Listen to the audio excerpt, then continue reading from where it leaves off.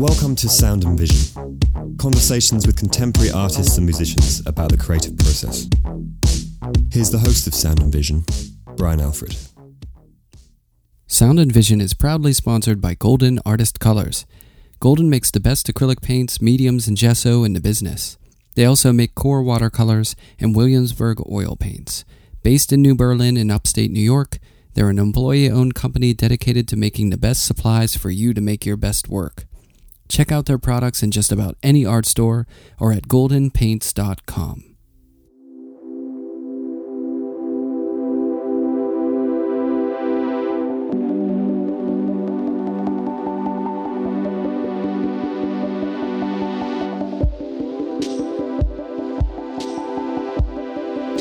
Brian Willmont is an artist and curator based in Brooklyn, New York. He earned a BFA from the Massachusetts College of Art and graduated with high distinction. Brian has mounted solo exhibitions at Victory and Mo in New York, Guerrero Gallery in California, Driscoll Babcock in New York, Field Projects in New York, La Montagne Gallery in Massachusetts, and many others. His work has been included in group exhibitions at Asia Geisberg, Andrew Edlin, Spring Break Art Show, Alush Gallery, The Hole, Mrs. Gallery, Steinsland Berliner, County Gallery, Frieze UK, and many others. Brian currently has an exhibition, Mirage at Victory and Mo, on view in New York through October 26. Next year, he'll have a solo exhibition at the Albany Museum of Art in Albany, Georgia. In addition to his art, Brian also runs Greenpoint Terminal Gallery in Brooklyn.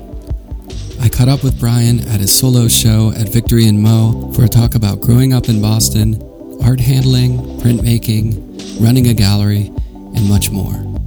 Here's Brian and I in conversation.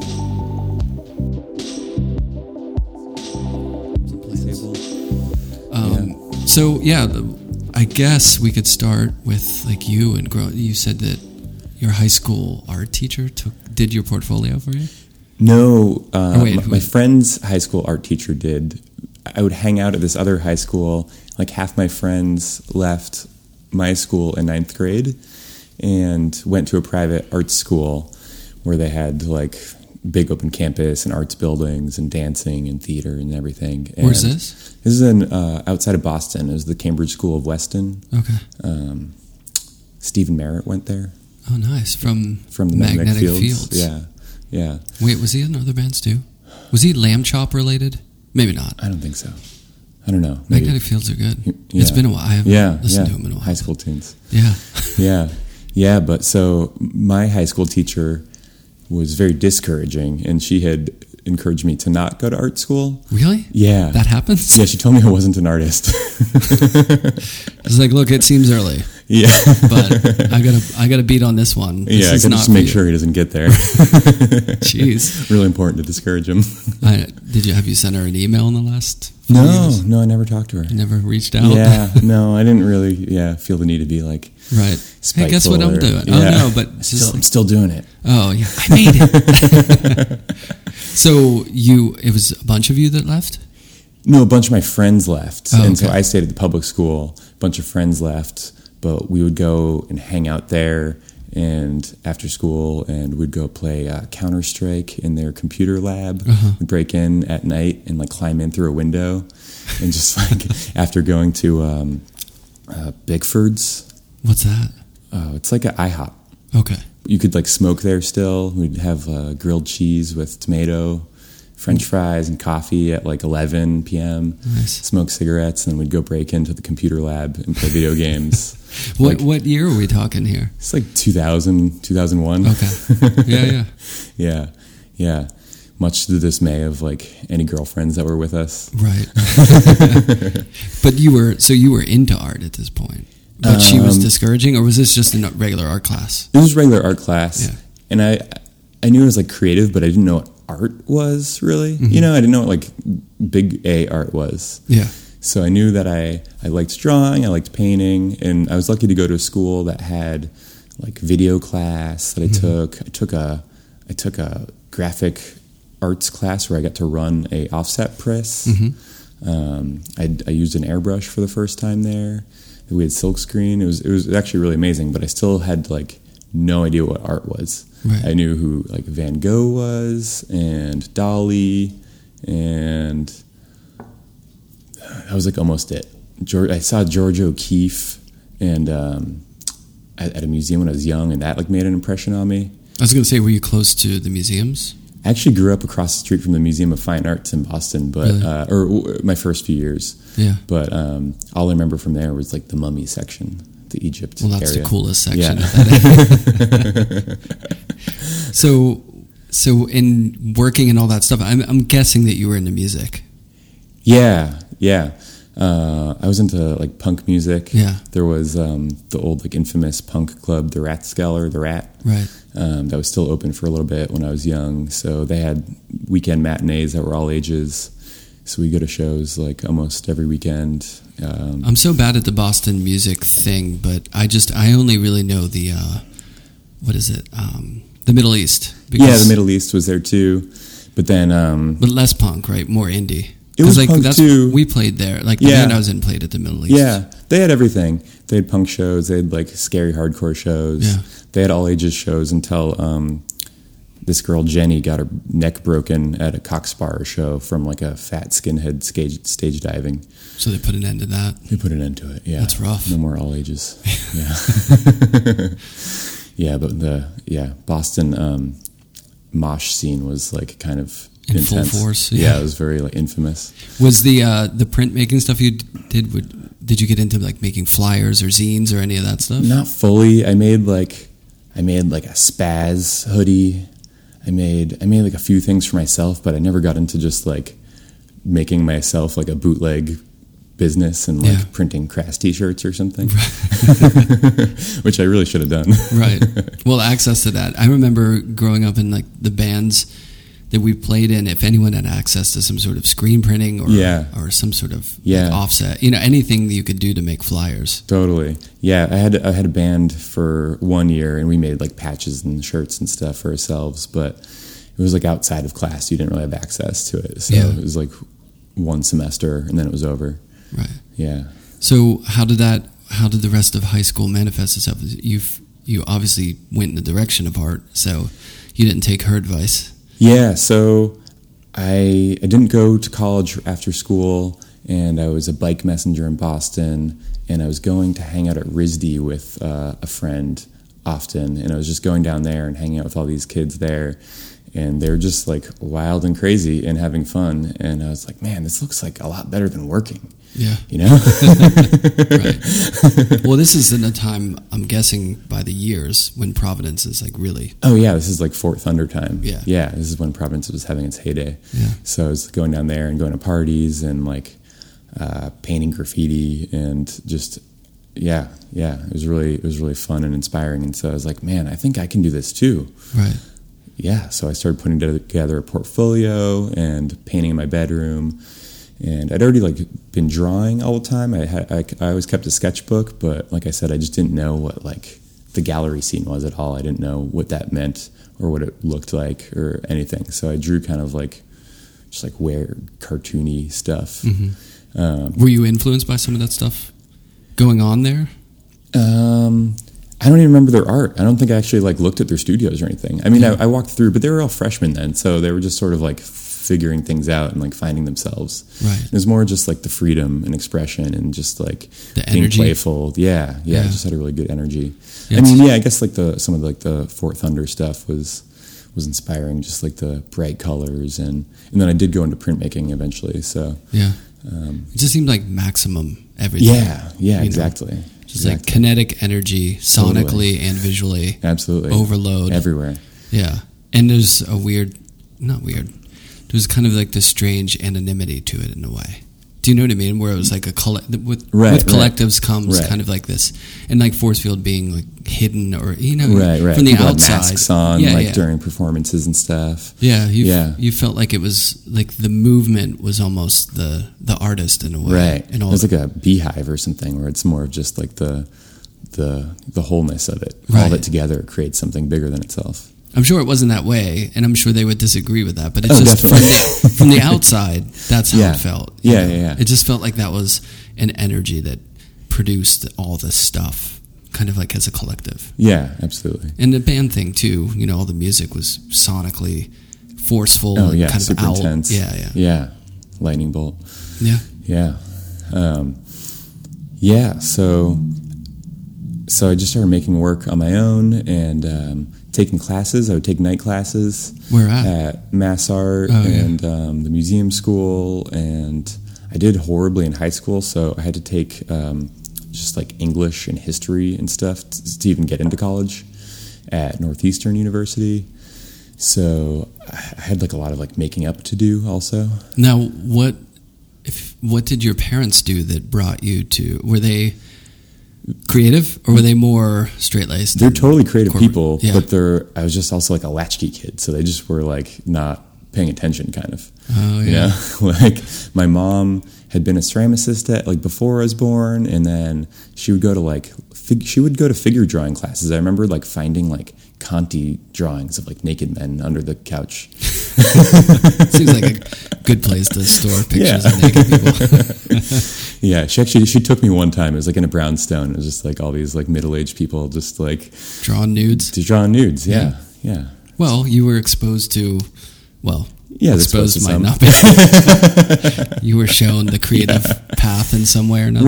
Right. My father's a writer, and he's an acupuncturist, and so yeah, it was always very like creative around, but it was also they were just kind of doing their own thing, so I was doing my own thing. So they were laid back and not the kind who would be like, you don't have straight A's. What's wrong with you? Like, nobody ever told me what college was for. Yeah. Or, you know, like I was like, oh, you just go like study algebra more. That sounds terrible. Right. You know? And I was like, everyone else was going to college and like had their college next to their name in the school newspaper. And I was like, I don't even know what this is. Everyone had like the hats of the colleges they wanted to go to like a year beforehand. It's like UConn. Why? Yeah. What's UConn? Did you feel kind of left out in that sense, or did you feel like there was a freedom in it? Well, I'd already felt kind of like weird at the school because I moved there the day before high school started. Yeah. And I was from the actual city in Boston, and then I moved to a suburb, and so I already felt pretty out of place there. Right. So the whole thing was pretty strange, and it was like it was a pretty affluent neighborhood, and I was not used to wealthy people. Right. You know, it was like a place where kids would talk about like Delaware is great because there's no yacht tax. Like, you're in 10th grade, man. Yeah. What's a yacht? Right. That's funny. Yeah. So what made your parents make that move? My mom moved so that I could go to schools there. Oh, better schools. Yeah, much better schools. Like you could choose your classes from a catalog, and like I said, they had these variety of art classes. They had a dark room. I never took photo, but so it was more the creative opportunities, or was it just the general? You could even like choose like your history class. You know, like there was like a variety of English classes that you could choose from. It was just like I think at the time it was America's safest city. Okay, and like I'd been living in like the hood in Boston, where like you'd see like kids getting jumped for their sneakers and coats on the way to school, and like had to wait underneath the elevated train next to crackheads for the school bus. They wanted to get you out of that. They wanted to get me out of there, yeah. Wait, were you your only child? My mother's only child, and my father has 4 from a previous marriage. But they weren't. Were they around? They were around on Sundays. Okay, yeah. But not like the day to day. No, if we didn't go to like school together. We didn't like wait for the bus together or anything like that. And so you were by yourself. I was by myself. Yeah. Sundays we all got to play, and then the rest of the time it was just like me. Yeah. Well, at least you had that. Yeah. I think like only parents of only children tend to, worry more. Right. It's like you got this one kid. They're usually pretty like overbearing and smothering, you'd think. Yeah, I think they are. Say that from experience. Right. Yeah. About the opposite. My dad was like, they just raise themselves, I think. Well, reflecting on it, how do you feel about that kind of upbringing? I guess you don't know anything else, but I don't know anything else, so I mean, I'm happy for it. Yeah. And, obviously, there's like things everybody would probably change if it wouldn't change everything. Right. So you can't change anything, right? Right. Butterfly effect. Yeah, exactly. So you change one little thing. Yeah. But there was, I had a lot of freedom. It taught me a lot of independence. I grew up right behind an Olmsted Park, who designed Central Park and Prospect Park. Uh-huh. So it was like backyard, 3-foot fence park, like huge abandoned park. Everybody had sort of stopped going in there because there had just been all this gang violence that had been cleared out, and they had put big like fire gates over the roads I went through. So there was nobody in there. So I had this like strange dichotomy of growing up like a barefoot hippie. Like we grew all our own vegetables in like our garden and went foraging, and like I'd just go play in the woods. And then, there were like drive-bys like a block away. It's crazy. Yeah, it doesn't sound like your typical Boston experience. No. I mean, in one way. Well, yeah, not the hippie part. Right, exactly. All those like Matt Damon Boston crime movies are like, oh yeah, that was like when we'd hang out in South Boston. Is it still like that? No, I don't think so.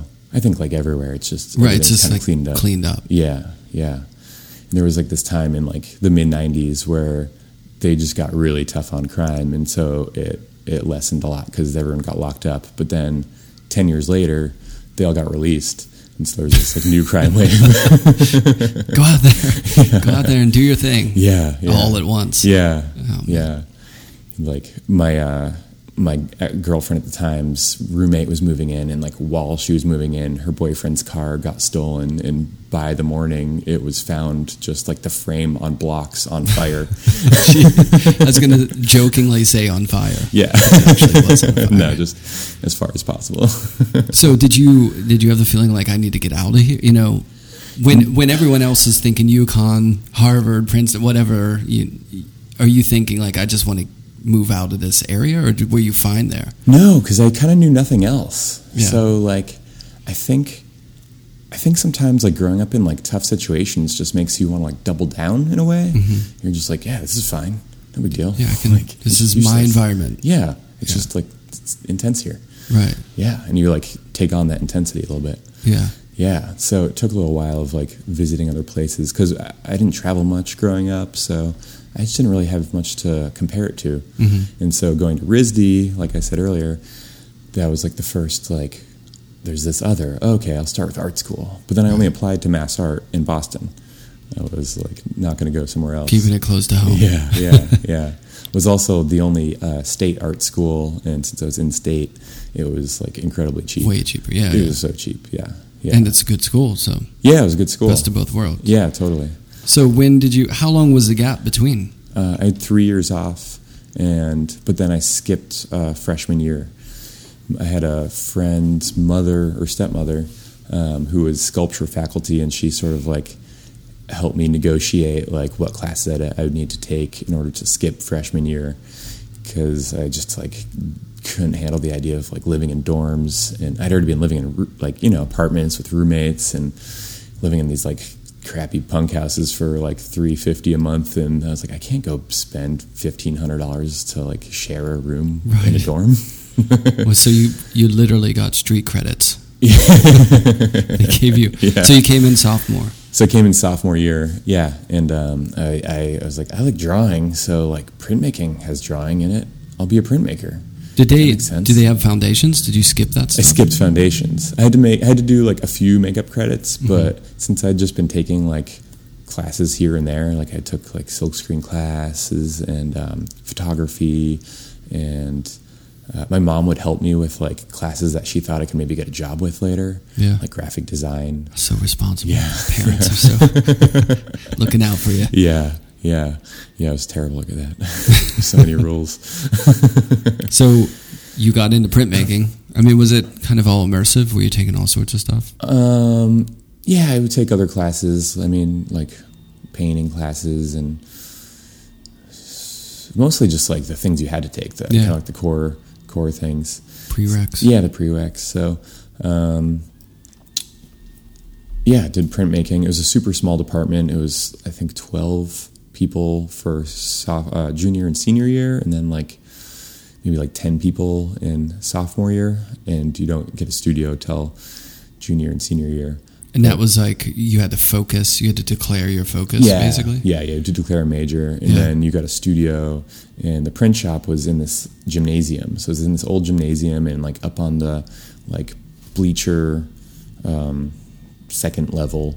That's where like half the studios were, another half were like tucked in this corner. Yeah. But we just had like this huge place for, you know, only the juniors and seniors had like full access to the place, like on off hours. So there's like 12 of us with this like whole gymnasium. So we'd be like skateboarding in there and like, yeah, printing tons of things that had nothing to do with school, and like, you know, yeah, selling T-shirts and prints and stuff, and making posters for bands.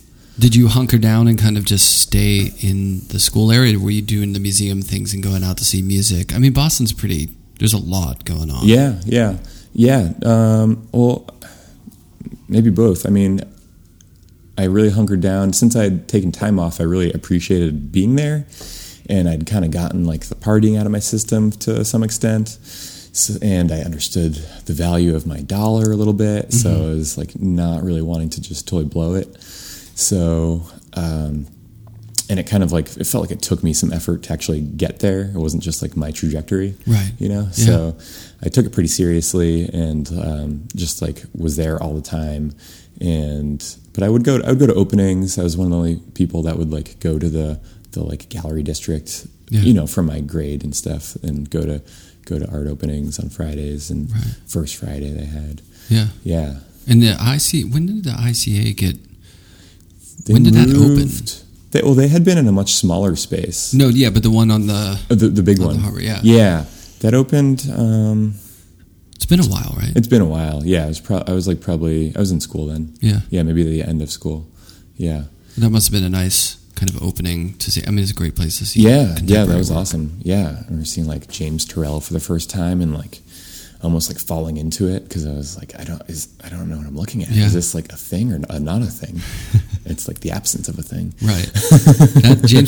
Early James Turrell moments are pretty impressive. Because I grew up in Pittsburgh and we have the Mattress Factory, and there's a permanent Turrell room. That's awesome. Where when you walk in, it's just a big long room, and at the far end there's this floating blue rectangle of light, which is so cool. They project it on there, you know, but it looks like this glowing. Yeah, that was like the one. It was a red one, and it was like there was like this space behind the rectangle that I guess was sort of like a seamless wall for like a photo set, but so that you just didn't see any corners or shadows anywhere, and you couldn't tell if it was glowing or like so on it was the wall or its own thing sort of floating. Yeah, well, it was like there was like a room. I was like, "There's no one here. I'm going to touch it." Yeah, and and I was like, "Oh, there's nothing there at all."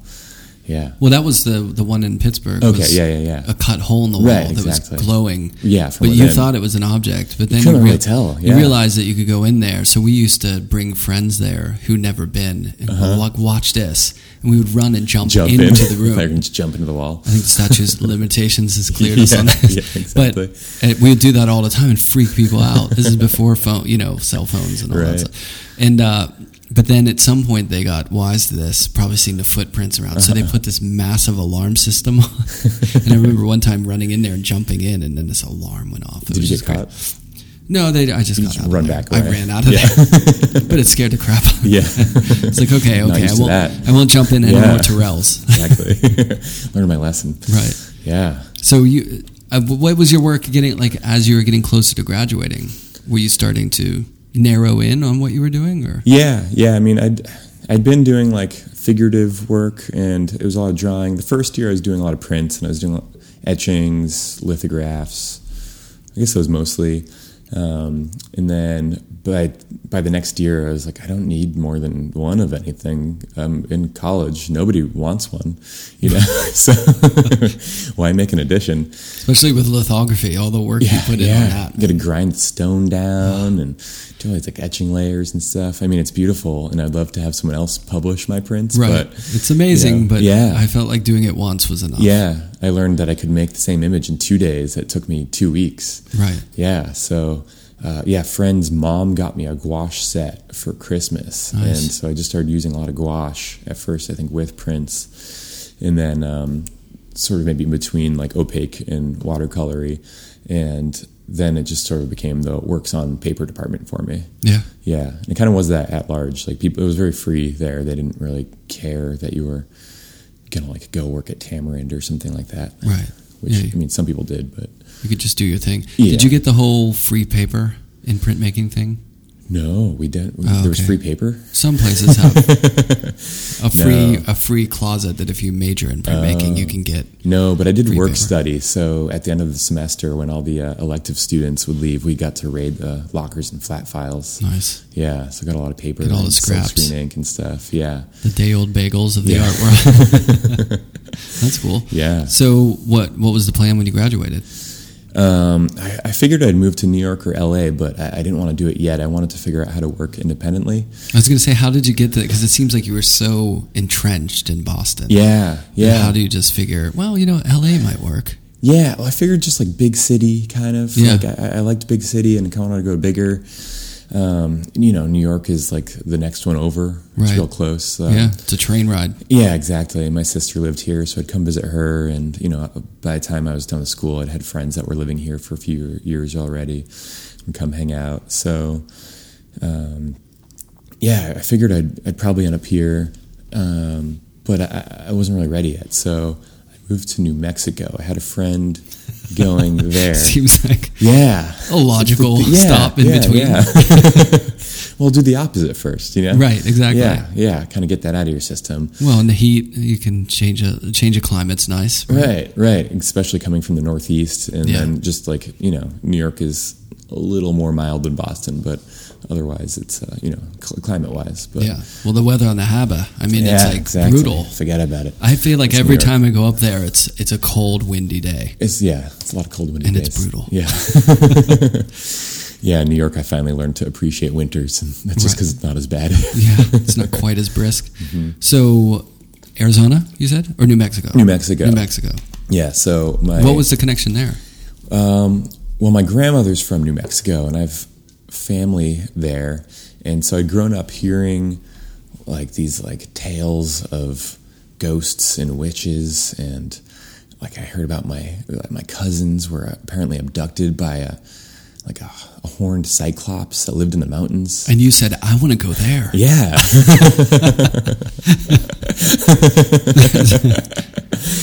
Yeah, exactly. Yeah, I want to check it out. Yeah, it was like very fabled, And Right. they had just like this, stories of cowboys and Indians, and it was still like lawless when I went there. Yeah. It was still somewhere where if you saw like a do not trespass sign, like you didn't trespass. Right. In Boston, it was like, okay, cool, let's jump the fence. Climb the fence, Yeah. Yeah, so, and then I had a friend moving there, so him and I and our girlfriends all got a house down there together, and we were paying like $350 a month, and we had a yard that went around the whole house with like 2 mountain vistas. While you're doing dishes, you just looked out of a window looking at like a snow-capped mountain. Yeah, just like Greenpoint. Yeah. Same thing. Beautiful, perfumed air. Right. Yeah. So did you just get a day job or something? Yeah, so before I got there, I had applied to a art packaging cardboard box factory, right? Which I got the job because I was from the East Coast, and he figured I had a work ethic. Blue collar. Yeah, exactly. So I went down there, and I think I made $11 an hour, and you had to be there at 7 a.m. and make cardboard boxes for like really cheesy art that had been sold the day before, and we at noon. We'd make lunch from like Costco cold cuts that he'd buy, and like bags of chips and granola bars. That sounds good. Yeah, but then we would eat it while we drive the truck and deliver it. Oh, so you were doing this all in like real time, like making the stuff for the stuff and then getting the stuff. To Yeah. the people. Like a work would sell, they'd put in the order. The next morning, we'd make the box, and my later to become friend Brandon would make the outsides of the boxes, and I would like cut out like the foam and like cardboard inserts and maybe like plastic protective plates that would get glued into the insides. They're pretty good cardboard boxes, better than any I've seen here. But. Well, and truth be told, that's a pretty good know-how and knowledge. For what definitely. the line of business we're in. Absolutely. It's nice to know how to pack something if you can need make to. a box pretty quickly. Some people don't. That's not part of the art school education. No, I have people like people get into it later, but I have this gallery that I run, and people bring me paintings just in their hands. Right. Like, sometimes it's better than the packaging they come up with. Right. Or just a plastic bag, or like it's all taped to the front of it. Yeah. Yeah, right. And you're like, oh, I have to cut the front of it. They really should teach that, right? They should, yeah. it's pretty easy. It's like wrapping a present. Yeah. Yeah. Just like one basic class period. Just like one day. Of like, here, couple hours. Don't put the bubbles face in that are going to mark your canvas. Right. Looks like an octopus attacked it. Right, exactly. Yeah, just to, cover it in a sheet. Yeah. But it's amazing how that, I know. It could just be like a little pamphlet. Right. That's all. Yeah. I didn't even know what a level was until after school. You'd always have a friend stand back and they're like, does this look good? And right. A little higher on the left. Which sometimes you have to do because the place that you're in is so unplumbed level that you got to use the art trick. Yeah. So that, I guess there could be worse day jobs in the sense that you got some you experience. learn a little bit. Yeah. And then that led to an art handling job. And, I'd heard that was like the job to get in New York. You could make $18 an hour if you'd had experience and wanted to be an art handler in the city. So I was like, okay, I'm going to go try to do that, and worked for a gallery that was focusing on, it was a husband and wife, and the husband focused on Japanese bamboo art. Sure. So it came out of the tea ceremonies tradition, and I guess it held flower arrangements. Ikebana, yeah. So, and it used to be really traditional, and then it got a little more like sculptural and funky, and he introduced the market there, and he focused on that and Japanese contemporary photography, which is a strange mix. And then his wife had been the curator of textiles at LACMA for 10 years. So we had all kinds of like batiks and African textiles and pre-Columbian textiles and things that I didn't know that I would like, but really got into. Yeah. But it kind of worked there because it was kind of safe, So like. Wait, so you got this job in New York? This is New Mexico. That was over there. Yeah. How did that work? Were they doing like shipping outside of? No, there's so much tourism in New Mexico. There's 70,000 people that live there, but there'd be like a couple 100,000 extras in like the few. There's a couple different tourist seasons because there's skiing in the winter and then the summer. So there's tons of people coming from like Oklahoma and Texas and people that might be like not ready for like some New York art. Right. Yeah. No, that's cool. And I remember visiting Phoenix, which obviously is a different state and a little different, but it had that feel of a lot of, there was like the provincial feel of it, but then there were a lot of people coming in from out of town, and they've got a good museum. And, there was a lot of like smaller galleries selling that sort of stuff. And there's a ton of small galleries. At the time, it was the second largest art market in the country. Wow. With 70,000 people living there. Yeah. So it was kind of crazy, and that's why we were on such a quick turnaround with the boxes. I guess so. Yeah. So they sold tons of like the galleries there. A lot of them would just have like you'd have a Brian Alfred wall, and it would just have a little plaque with your name on it, and it would have your work hung salon style. Yeah. And they'd sell it, and they'd just take it off the wall and hang another one. That's Didn't have actual exhibitions. It's so great though that you can do that like outside. I mean, there's a market and people will buy and support artists. Yeah. People had like studios in the back and galleries in the front. I guess I do that, but not with my own work. But they would have their own work in the front, and like you could check out the studio, do a studio visit while you're there, and buy a piece, and it'd get shipped out to you tomorrow. So you were busy.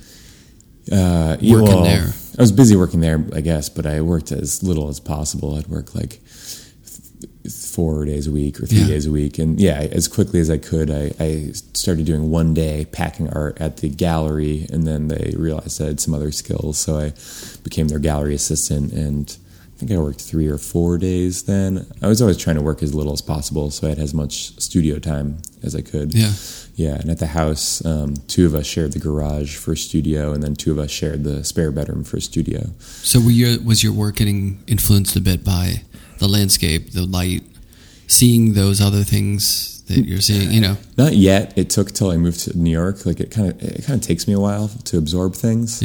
And like filter them into something that I'm going to actually use. Right. So I was still making like what I'd been making in Boston at that time.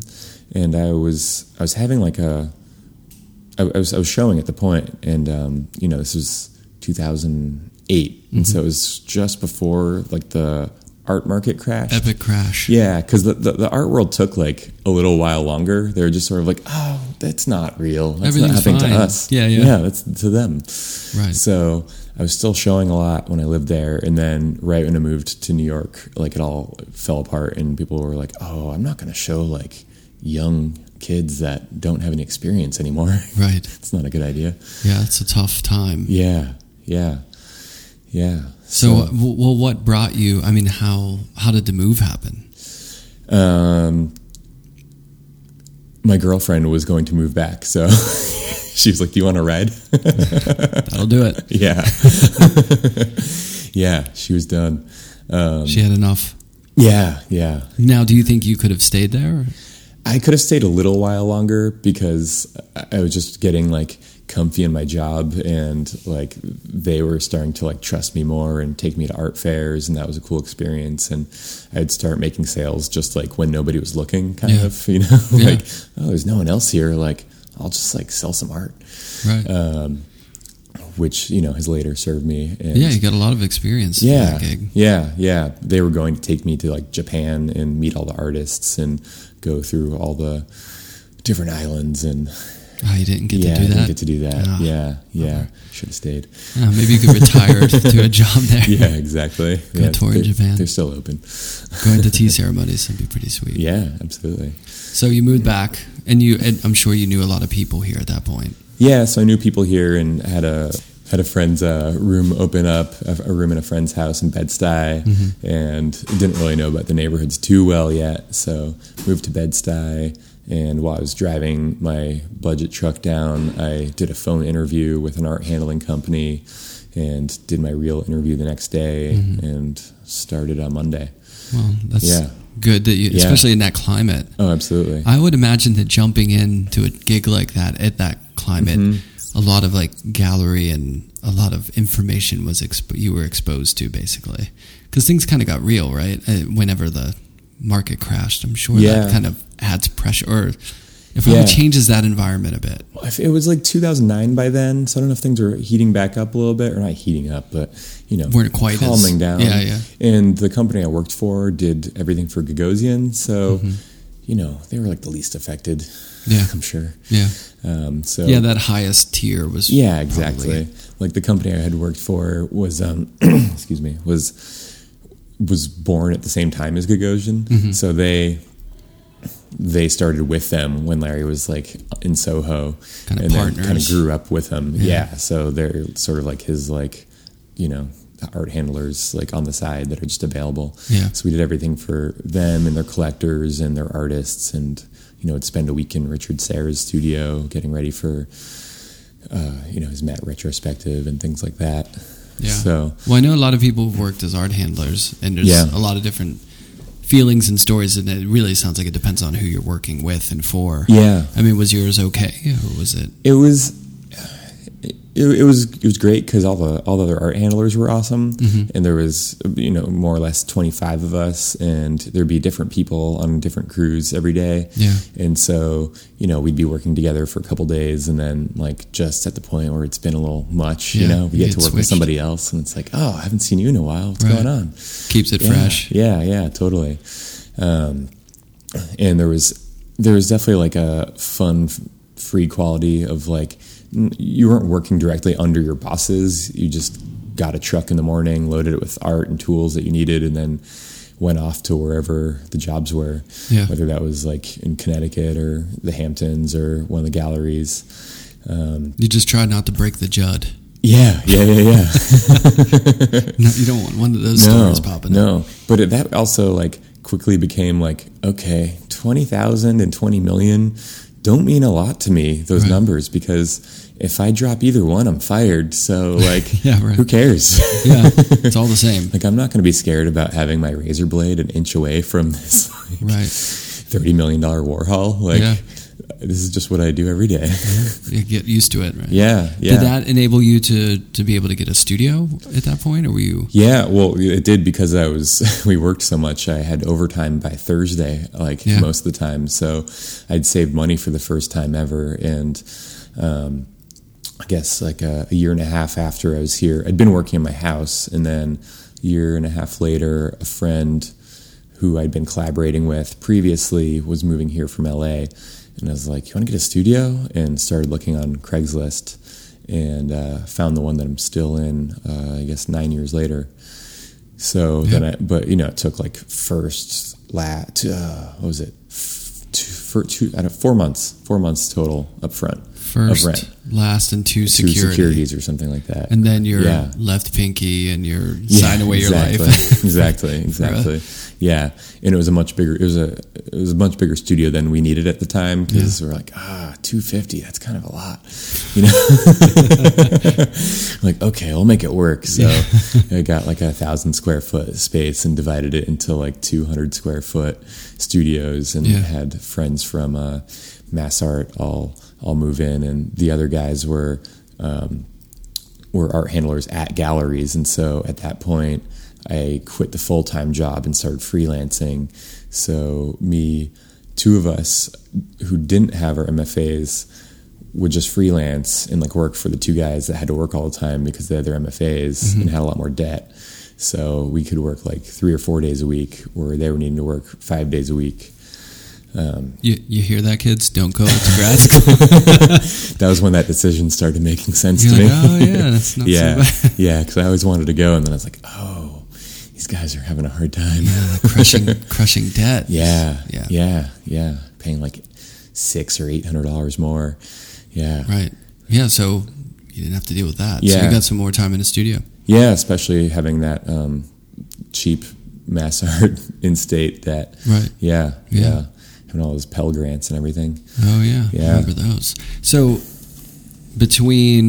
you're getting your footing in the studio. You've got your gig lined up. When did you first start showing the work? And then when did you start, thinking about opening up a gallery? Probably took a couple years till I was showing again, like with regularity. I was still like doing things here and there, but I'd also like started experimenting a lot more. My work kind of exploded a little bit, and I think that was like a symptom of being like an art handler and working for all these like huge artists and being around these huge studios and seeing how that works, and maybe gave me some sort of existential crisis for a little while. You mean like, why isn't my studio 5,000 square feet and I have 18 assistants? Exactly.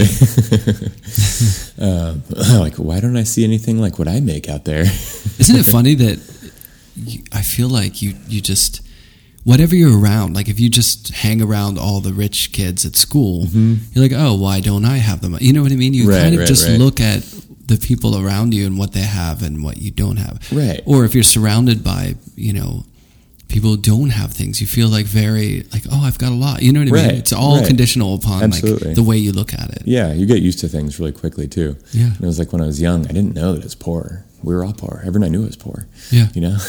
And then at a certain point you're like, wait, why don't I have all these assistants with like white gloves carrying my, you know what I mean? Like you get used to that side of it too. Like, people have huge studios and like can live alone. And just make art all day. Yeah. Like I've never heard of them even showing when they have a big studio and they don't have a job either. Yeah, this is mysterious. Yeah. How do I get that job? Right. Yeah. So I think the showing and the gallery happened kind of at the same time, approximately, and I was sort of thinking as the gallery as my grad school in a way. I was like, well, this will give me a lot of different kinds of experience and, get a sense of community and just build that, enrich that. And so going into it, you kind of had that idea, like this is going to be a great way to connect and sort of like be involved with other artists and, that idea came like 3 months in. Okay. Yeah. It wasn't the impetus, but it was like, oh, this is going to be really great because of all the communicating and all the meeting people and hanging out. I started doing it because I just wanted to clean up the studio where a friend was moving out and he had been a sculptor and it was just trashed, and so I wanted to build the walls all the way up to the ceiling instead of like the janky studio walls we had built, and clean the floor up because no one was renting it, even though it was below market value. Yeah. But the building was still like abandoned and kind of scary. So we yeah, so I just fixed it up, and I was like, oh, I'll just have a few shows. And then had a few shows and like just got a lot of great feedback, and my friends were all really supportive of it and started getting interest in things. So I just figured I'd go for a little while longer. And then after a year, the next studio, so this is in the front of my studio. Yeah. So the closest to the door. And then the next studio over opened up a year later, so it was going pretty well. So I tore down the wall dividing it and extended the studio and put up real lights where previously I had clip lamps that I would just edit out of photos, and Right. no one needed to know that I was on the third floor and had clip lamps. They just saw like a New York gallery. Yeah, just art on the wall. Yeah, exactly. And like still almost maybe all of the sales have come online anyways. Yeah, so that hasn't really affected it at all. Right. Yeah. So, I mean, was the project basically facilitated, though, by the fact that you had this space that you could sort of split up and then you had a little bit of extra space? Well, I wasn't really charging extra. I wasn't doing the like, I'll build out a big studio and then get my studio for free kind of a thing, or subsidized. Yeah. Because I was just like doing it with friends. I just wanted mine to be cheap, and if I got a big one, I could get a better rate. Yeah. It was like if I wanted a solo studio, it was going to be at least double the money for the square footage. Yeah. So I got a bigger one and just sort of invested in it and had friends move in. And I always wanted to have people that I wasn't going to like have it be like double the, if you're going to double the rent, I don't really want to like share a studio with that person, Right. Like, it's not, you don't want to do that to your friend. No, it's like, exactly. Here, you can have this space twice as much. It's going to pay for mine. Right, exactly. You're welcome. Yeah.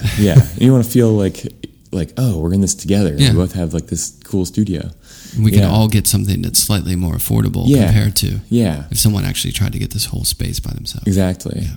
But I started making sales fairly quickly. Not a lot, but like enough that I was not worried about paying the rent. It was like sweat equity was going to be a thing, but then rent wasn't a big deal. Right. So like my time was probably donated, but I could pay my, and at the time it was still really cheap too. And I'm paying studio rent. I'm not paying like even storefront in, Gowanus at the time. Right. It's going to be way more expensive. Yeah. Well, I'm sure that helped facilitate and helped you when the pressure's off in that way. You can just show what you want to show. You're not like hustling in the sense of like, oh my God, I'm going to lose this space. Right. Totally. If I don't sell something for like a show or two, it's not going to be a big deal. And I also quickly learned that if I show something that I think will sell, it probably won't sell. And then if I think something's probably not going to sell and I show it anyways, it might just sell. Right. Might be selling things out of the studio. Yeah. Yeah, you just above never and know. beyond the show. Yeah. Right. Yeah. So I learned that I just need to like go with my gut and show what I feel like showing. So that's been a rewarding experience, you would say. Yeah. And it's still going strong. Yeah, it's been 6 years. I've slowed down. I do like almost half the shows. I was doing a show a month when I first opened up, and I was putting out like a little zine catalog, and I had a little army of interns, and now I don't have any interns. I don't do any zines, and I'm doing like a show every other month. Yeah, which seems like a lot more sustainable. Reasonable pace. Yeah. Well, you have a show up now, so you have to make the work for that. So exactly. Well, why don't we talk a little bit about what's in the gallery now, and how long have you been working on this show? Well, I've had other shows during the span, so it's been like maybe 8 months of work spread out over a year. Yeah. So I've known it was coming for a while, and I switched dates with another artist here, so it's gotten pushed back a little bit, and so it's such a nice space, and you've kind of created these wallpapers that hang behind some of the paintings. And when did that idea start to come about? So the first show I did with them, with Victory and Mo, in their old space, we were getting ready for that, and I was just talking to them about these digital files that I was making, and these patterns, and just kind of like one of my many ideas, and going off about it and on a tangent, and they're like, "Oh, we could do that," and I was like, "Really?" And they're like, "Yeah, we have a big printer." So Ed had owned this frame shop and we were able to just print out the wallpapers really easily and not having to worry about outsourcing them or anything. Yeah. So it just came about really naturally, and then it was just really fun to do it, and got a lot of great feedback, and it was something that I was interested in. So I guess at the time we did it, I had a solo booth at Volta with them that opened 2 weeks later than my solo show with them. So I basically had these 2 shows in tandem that I did, and two wallpapers where the images from the wallpaper came directly out of the paintings that were hung on top of them. So the paintings were camouflaged into the walls, more or less, and so you might not notice them at first, except for the dimensionality of them and the difference in surface and everything. And So you're taking photos of the paintings and then bring them into the computer and sort of manipulating them. Yeah, I'd make like not quite a pattern, not like a fully repeating pattern, but a pattern where like it kind of morphs and shifts, and so the elements of the painting repeat throughout, but they it's not tiled. It changes throughout, so it has this sort of like game of telephone where information gets lost in certain areas and created and added in other areas. So, which I also do with my paintings too. So I'll photograph smaller works, put them in Photoshop, and then just start playing with those until they create new images. So, like here I have one painting that's like the parent of a wallpaper, and then the parent of another painting, and there will be paintings that like there's, I don't know, maybe 15 of that are all like related, all come out of each other. Yeah. Well, some of the words that kind of popped in my head, this could be annoying, but I'm just going to say it. Like was kind of, technology or kind of like computer graphics in a way, because a lot of the spaces in them are these sort of figural things that look like they're created with the help of some sort of technology or the way that they're painted. There's like even a technology to the painting of it. Yeah. And floating in these kind of like either repetition spaces of a pattern or a sort of blank field that feels almost like, VR-ish in a way. Right. And then, there's the aesthetic of like things like vaporwave or whatever that are tapping into some of that retro future kind of tech stuff. Right. Is that stuff that's like on your visual radar at all? Yeah, definitely. I mean, they're all airbrush works, and when you think of airbrush, you kind of think of like this like future vision, but like from the 70s, 70s and 80s. So it's like this antique future. And it's like a mechanical reproduction.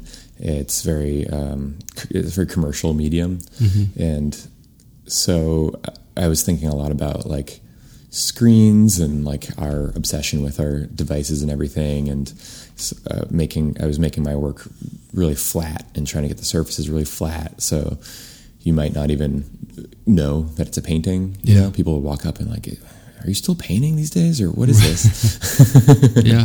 Yeah. Well, it seems like some of the repetition of, if you look at someone like Warhol, where it's the repetition of popular imagery and that repeating of whatever is popular, and something like vaporwave or that kind of aesthetic, it's like you're taking the reproduction and then collaging it or injecting some sort of like originality, or you're making the original out of the popular reproduced sort of whatever it is, whether it's a computer drawing technique, or whether it's like a signage of an advertisement or a record cover, whatever those bits are. It feels collaged, but not necessarily collaged imagery, just in the pure imagery of it, but almost like time collage and feeling collage. You know what I mean? Right, yeah. So it kind of paints like you were saying, kind of like a retro future, but it seems outside of that. It's foreign because it's not tied by the linear experience of visual time. Do you know what I mean? It's a little more... Right. Well, the things kind of float in these weird spaces, like you were saying, kind of like VR spaces.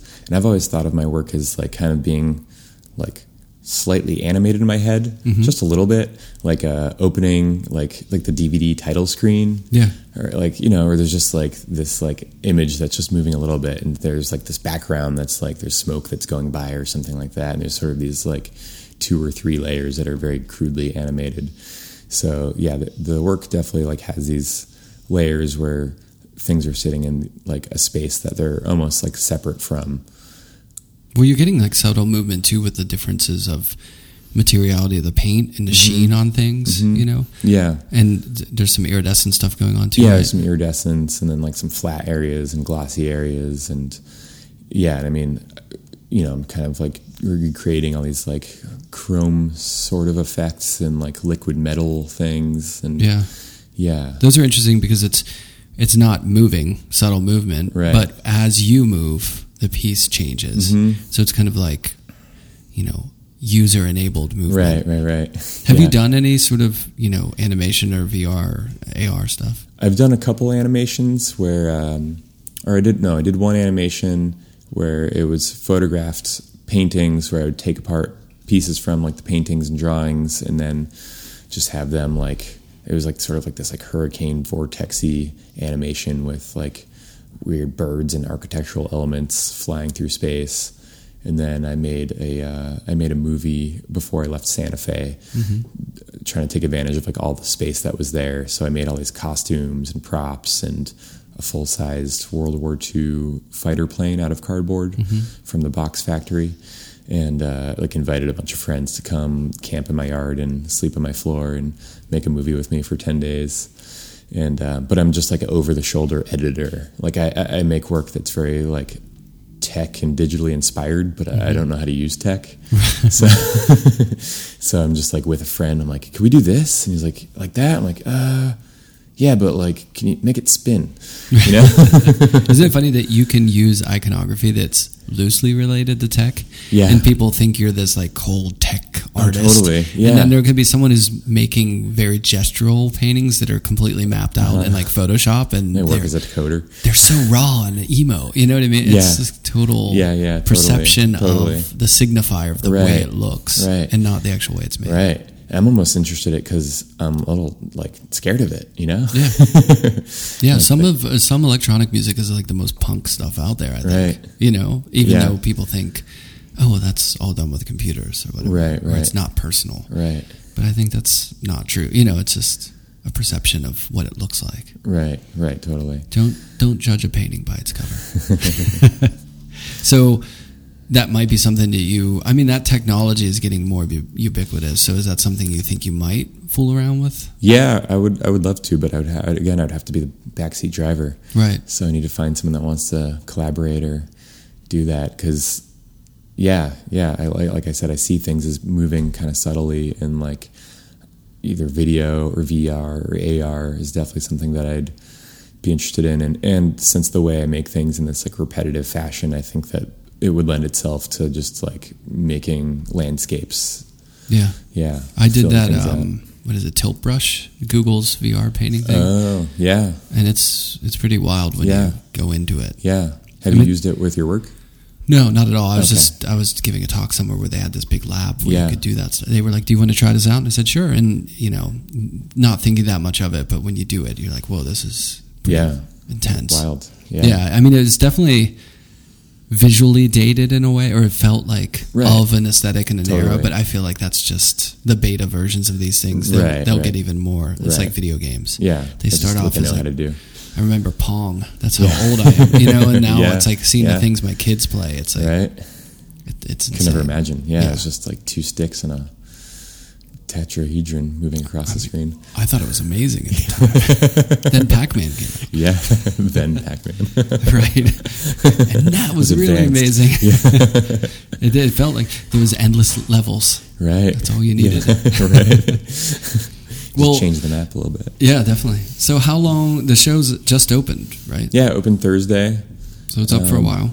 Yeah, it's up for, I think, 5 weeks or something like that. Nice. Yeah. And then, I mean, the show's still up, but is there anything else that are you taking a break for a little, or are you still working on hanging shows at the Green? I mean, we didn't mention.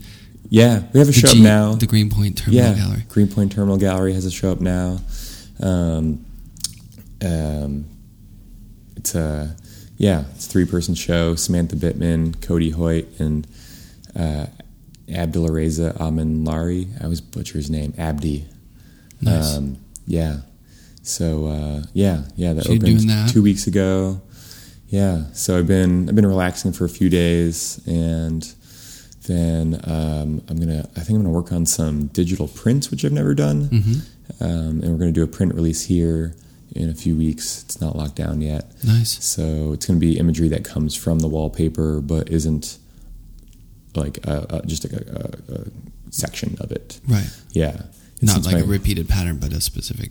Maybe like a repeated pattern within it, but like just like a part of it. Right. Yeah. Yeah. I've always like been tempted to do digital prints, especially being a printmaker in school, but haven't wanted to just like do the, reproduction of a painting kind of thing. Yeah. Which is like the pretty normal way to do it. Right. I don't have a problem with that, but you want to do something, tweak it a little bit. Yeah, especially since I do so much in Photoshop, it seemed only natural that I should like make it unique. Right. Yeah. And that will hypothetically eventually be available through the gallery. Yes. Yeah. Nice. Yeah, totally. So do you want to give the gallery name, address, and then like anywhere else people can find your stuff? Yeah, totally. We're at 540. I don't know the address. What's the address, Celine? 242 West 22nd Street in Manhattan. Victory and Mo Gallery. You can find them. It's on the ground floor. It's on the ground floor. But it's east of where you might be thinking. It's just a couple blocks east. Yeah, yeah. It's between 8th and 7th. Yeah. Yeah. And then you can find me at brianwillmont.com, on Instagram at brianwillmont. And does the gallery also have a website? Oh, yeah, the greenpointterminalgallery.com and at Greenpoint Terminal Gallery. And and we're open Saturdays 1 to 6 if you want to come by. Nice. Yeah, we'll stop by. Well, cool. Thanks for inviting me to the show. And, thanks for coming by. It was good to nice meet. To talk to you. Yeah. Thanks.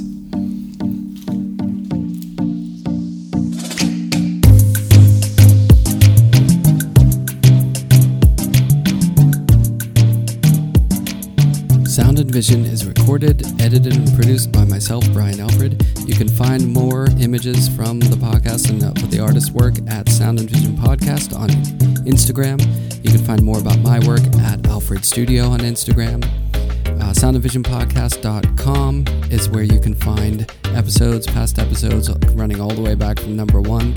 You can find images on there. You can even donate to the podcast if you'd like to support it. Thanks to Lullitone and to Michael Lovett for their musical contributions, and thanks to all the listeners.